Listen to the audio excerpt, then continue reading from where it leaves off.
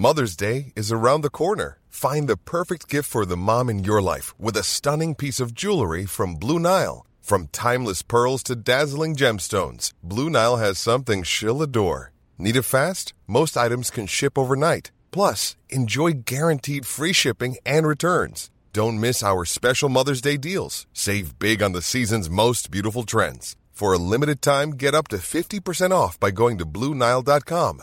That's BlueNile.com. We acknowledge the traditional owners of country throughout Australia and recognise their continuing connection to land, waters and culture. We pay our respects to their elders past, present and emerging. Welcome to This Song Is Yours, a music podcast where we chat to a new guest each week, talk about their life and creative endeavours, and talk to them about some of the music they love. Our show works by chatting to our guests about music, but also getting them to make you a playlist of the songs they love.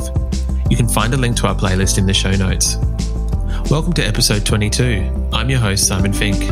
Our guest today is singer-songwriter Pete Murray. He's just about to release a new EP entitled The Night, which is his first new music in over 3 years. In today's episode, we talk about his experience writing music remotely, his son's taste in music, and his breakthrough record, Feeler. Here we go. Our guest today is a singer-songwriter from Byron Bay, Australia. Some of his most well-known songs include Better Days, So Beautiful, and Opportunity. His new EP, The Night, is out tomorrow. Please welcome to This Song Is Yours, Pete Murray. Congratulations on The Night EP, Pete, which is the first new music we've gotten from you since 2017. The lead single, If We Never Dance Again, has been blowing up on the radio across the last few weeks. What was the catalyst for this song? I went to LA and Nashville to do some co-writing. It's the first time I'd done that before.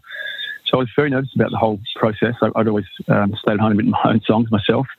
And to go overseas, I think, and, to write with some other guys who are, good writers was a daunting task for me at first because I was very nervous I might not be able to produce the goods in the company of other people. So, but look, this is the second session I did when I was in LA with a guy called Morgan Dorr. And Morgan is one of the, he's signed to Sony ATV, the publishing company over there in America, and he's one of their leading sync writers. Has got quite a few songs on movies and TVs, and so he's been TV shows and stuff. He's been really quite successful over there. So I remember when my management selected, they said, "Look, when you don't stuff this one up, basically, this guy's good, and if you can write a good song with him, then you'll be." I think we'll have some future things together, which will be good. So, it was, as I said, the second session I did in LA, and I had pretty much one day with every writer that I was working with. So this was when we got together. We worked on this song and basically did everything except it wasn't quite finished on the first day. So I had to change the ring management and say, "Look, can we cancel the session because this is it's a great song and I really need to finish this one because it got stuck in my head when I was over there." And so I went back for the second session with Morgan and we finished the song, and then it was a matter of finishing the production of it. So between Morgan and myself, it was just a bit of back and forth from America and Australia. And I think I was even over in the UK for a while there too. So we were sending bits and pieces back and forth, but in the end we got the whole thing done. It sounds like the song covered a little bit of ground there. Before, as you mentioned, this was your first time in a songwriting or I guess like a co-writing trip. Now you've been performing and writing for almost, I think, around 20 years now, or over 20 years possibly. What was it that kind of changed for yourself in terms of trying something new? Well, it was, I think the thought of trying it. I hadn't done it before. Lots of other acts had been doing it and getting good results. And I just kind of thought, look, it's something that I'm interested in trying. And I guess, when you can have someone in the room that doesn't think like I do, has a different melody or different lyrics, and it just adds something else that I would never think of. So I think that's the beauty and the excitement of working with someone else that, you're not necessarily going to get your own flavour all the time, and having the extra person there working with them, you get that mix of something great, hopefully. Yeah, definitely. You said before that you could kind of tell that there was something about the song when you were working on it, and that it became stuck in your head.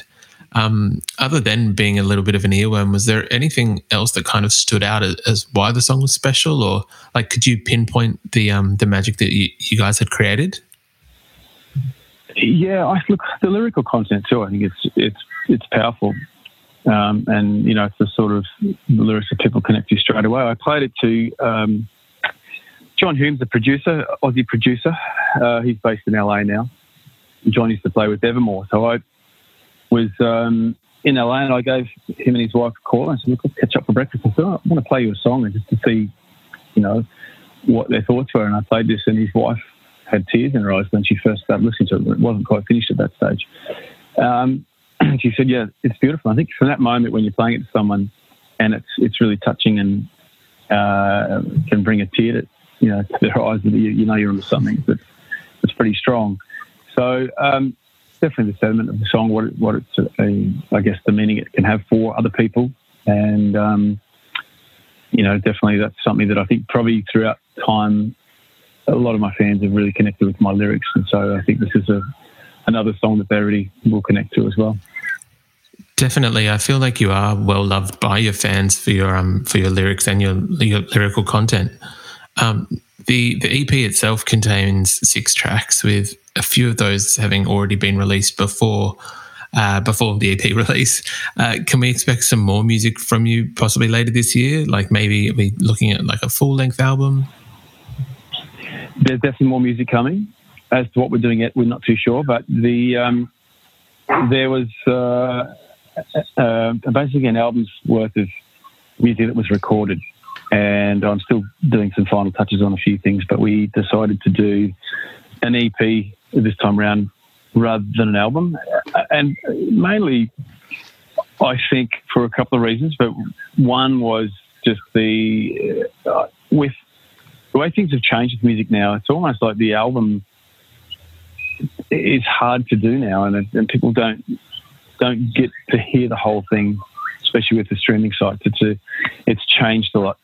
So I think, giving people an EP where there's 5 or 6 tracks on there is not too much, so they can kind of get their head around it. Probably my fans would like an album anyway, and they'll get into that. But I think it's probably maybe the younger generation that don't like waiting till the end of an album or even the end of a song. Like my son, who's 17, like he'll play a song in the car, and halfway through he skips to the next one, going, "Charlie, what are you doing?" Like, you've got to give the song a chance. And so I think that was one reason of doing that. Also, I felt like the music was the other batch of songs were probably a little bit more, or I could take the others in a bit more of a up-tempo, a bit more energetic direction. So whether that was going to fit on an album, I don't know. So there's still it's probably another album's worth of material that's kind of been 90% recorded. So I'll choose what we're going to do from once we get this EP out. Beautiful. I know you've been doing some shows as well in the lead up to the release of the EP. I think you've been playing the By the Sea festivals. What's it like? Obviously, with the events of last year, what's the experience been like getting back out there and playing these massive shows? Yes, well, I only done one, but yeah, that was great. Really nice. Everyone who was at the event, I guess abided by the rules, which was no dancing, and you had to sit down, which is a little bit annoying to people, but they still did it, knowing that that's what they have to do if they want to see live music.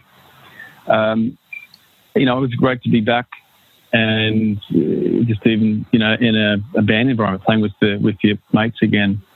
Playing to a crowd, more than 250 people, which we were capped at the end of last year. So look, it's great. It's great to... Ready to pop the question? The jewelers at BlueNile.com have got sparkle down to a science with beautiful lab-grown diamonds worthy of your most brilliant moments. Their lab-grown diamonds are independently graded and guaranteed identical to natural diamonds, and they're ready to ship to your door. Go to BlueNile.com and use promo code LISTEN to get $50 off your purchase of $500 or more. That's code LISTEN at BlueNile.com for $50 off. BlueNile.com, code LISTEN. Hey, Dave. Yeah, Randy. Since we founded Bombas, we've always said our socks, underwear, and T-shirts are super soft. Any new ideas? Maybe sublimely soft. Or disgustingly cozy. Wait, what? I got it. Bombas. Absurdly comfortable essentials for yourself and for those facing homelessness. Because one purchased equals one donated. Wow, did we just write an ad? Yes. Bombas. Big comfort for everyone. Go to bombas.com/ACAST and use code ACAST for 20% off your first purchase. To get out there, it's a hard thing for the government at the moment, trying to have a balance of being COVID safe and getting mass groups together. So it's difficult, but it seems like Australia's really getting on top of that now, and I think it's definitely time to kind of get that moving forward.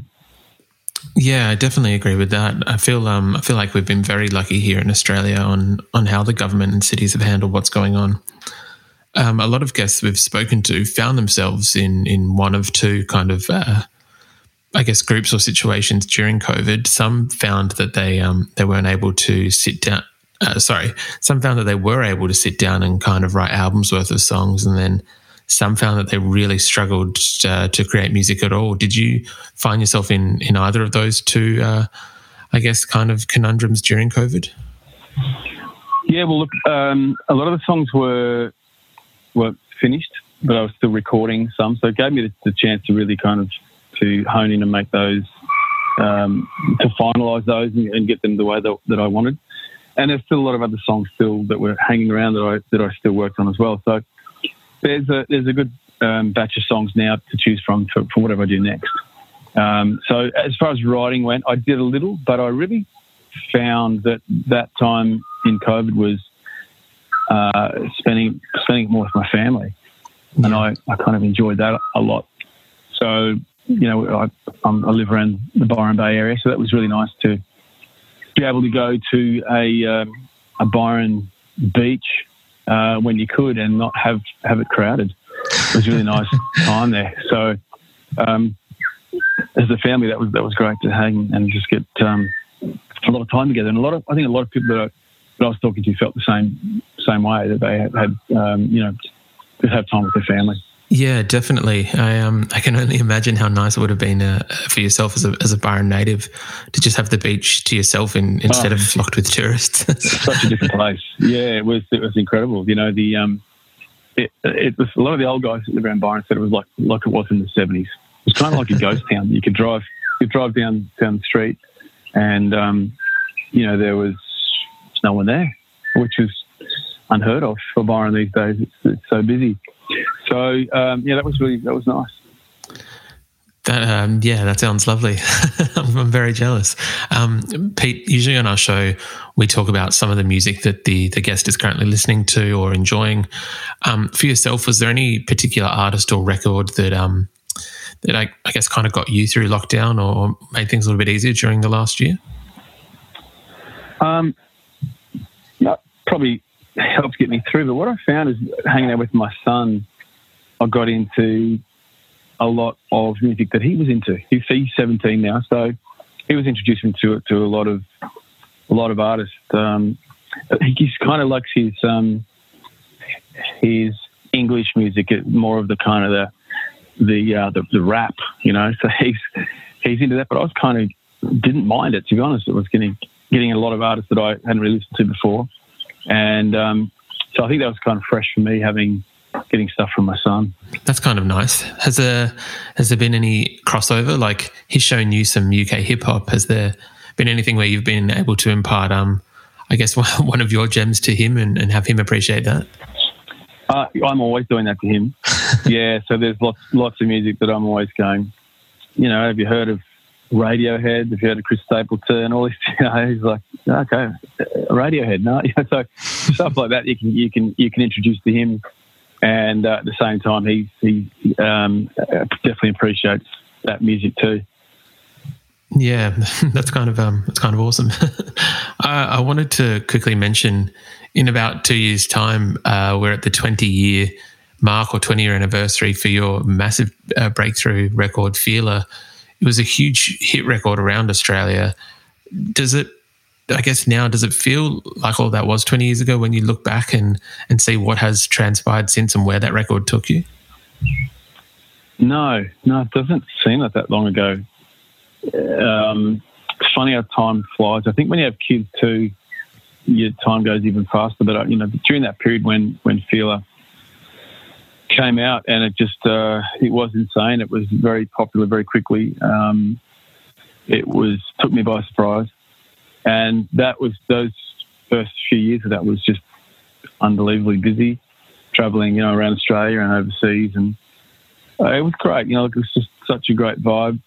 And the music, I guess, picked up a lot of great fans along the way. My live shows, we still get, great crowds to the shows in Australia. So it's a solid crowd. Because I know, some other bands or artists can have success, but it can fade pretty quickly. And I think I've been lucky that it's hung around, and the fan base is still super strong. And maybe that's probably the songs I write can cross over generations, because I do find now I'm getting kids, parents and grandparents coming to shows quite regularly. You've got whole families that are all into the music, and that's really great when you get that. And I think once again, you talked about lyrical content, what the song's about, how that does reach out to people and connect to them. So it's a big thing, and I think that's probably the reason that it's still relevant today. Well, my music's relevant today. Yeah, I definitely agree with that. I think most people I spoke to have been. I guess when I mentioned that I was speaking to yourself this week, there was a certain level of love, or a certain level of, I guess, for lack of a better word, loyalty. Your fans are very, very loyal to you and your music, which is fantastic. And I think it's also the music itself. Like, it is a great record. It speaks to the testament of the album itself. Yeah, it took me a long time to listen to that album too. I didn't like it for a long time. I don't know if you heard that story, but I went into a post-album blues, I guess I'd describe it as, where I just couldn't hear anything good about it. And I never listened to it. I couldn't listen to it from start to finish. I'd put it on and listen to one or two, bits of the songs and skip through and go, no, I don't like it, and turn it off. And I never listened to it. And I got a text message from Darren Middleton from Powderfinger one day saying, just listen to Feeler, what a great album. And I remember thinking, this is 8 years later. It's like, really? What's so good about this album? So I thought, this time I'm going to put it on, I'm going to play it from start to finish, I'm not going to stop it, and I'm just going to make myself listen to it and stop pulling it to pieces. So finally, I played it from start to finish, and at the end I just went, actually, you know what, it's a really great album. And I was really pleased or relieved that I could finally listen to it and go, be proud of it, you know what I mean, and not kind of pull it to pieces. So thank God I'm over that now. I'm glad to hear that you came around on it in the end. Pete, thank you very much for your time today and for being on the podcast. It was lovely talking to you. Yeah, great talking to you as well.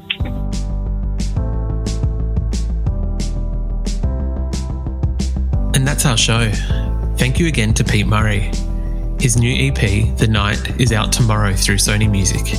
You can find a link to Pete's Spotify in the show notes, where you can go and listen to the new EP.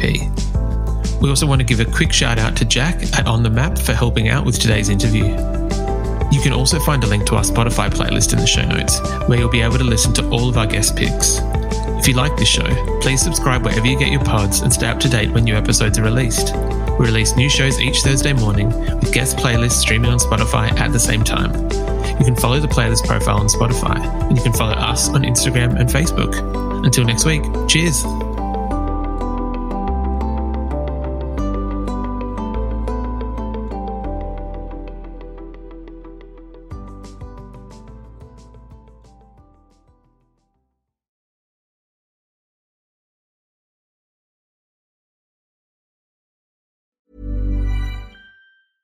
Even when we're on a budget, we still deserve nice things. Quince is a place to scoop up stunning high-end goods for 50 to 80% less than similar brands. They have buttery soft cashmere sweaters starting at $50, luxurious Italian leather bags, and so much more. Plus, Quince only works with factories that use safe, ethical, and responsible manufacturing. Get the high-end goods you'll love without the high price tag with Quince. Go to quince.com/style for free shipping and 365-day returns.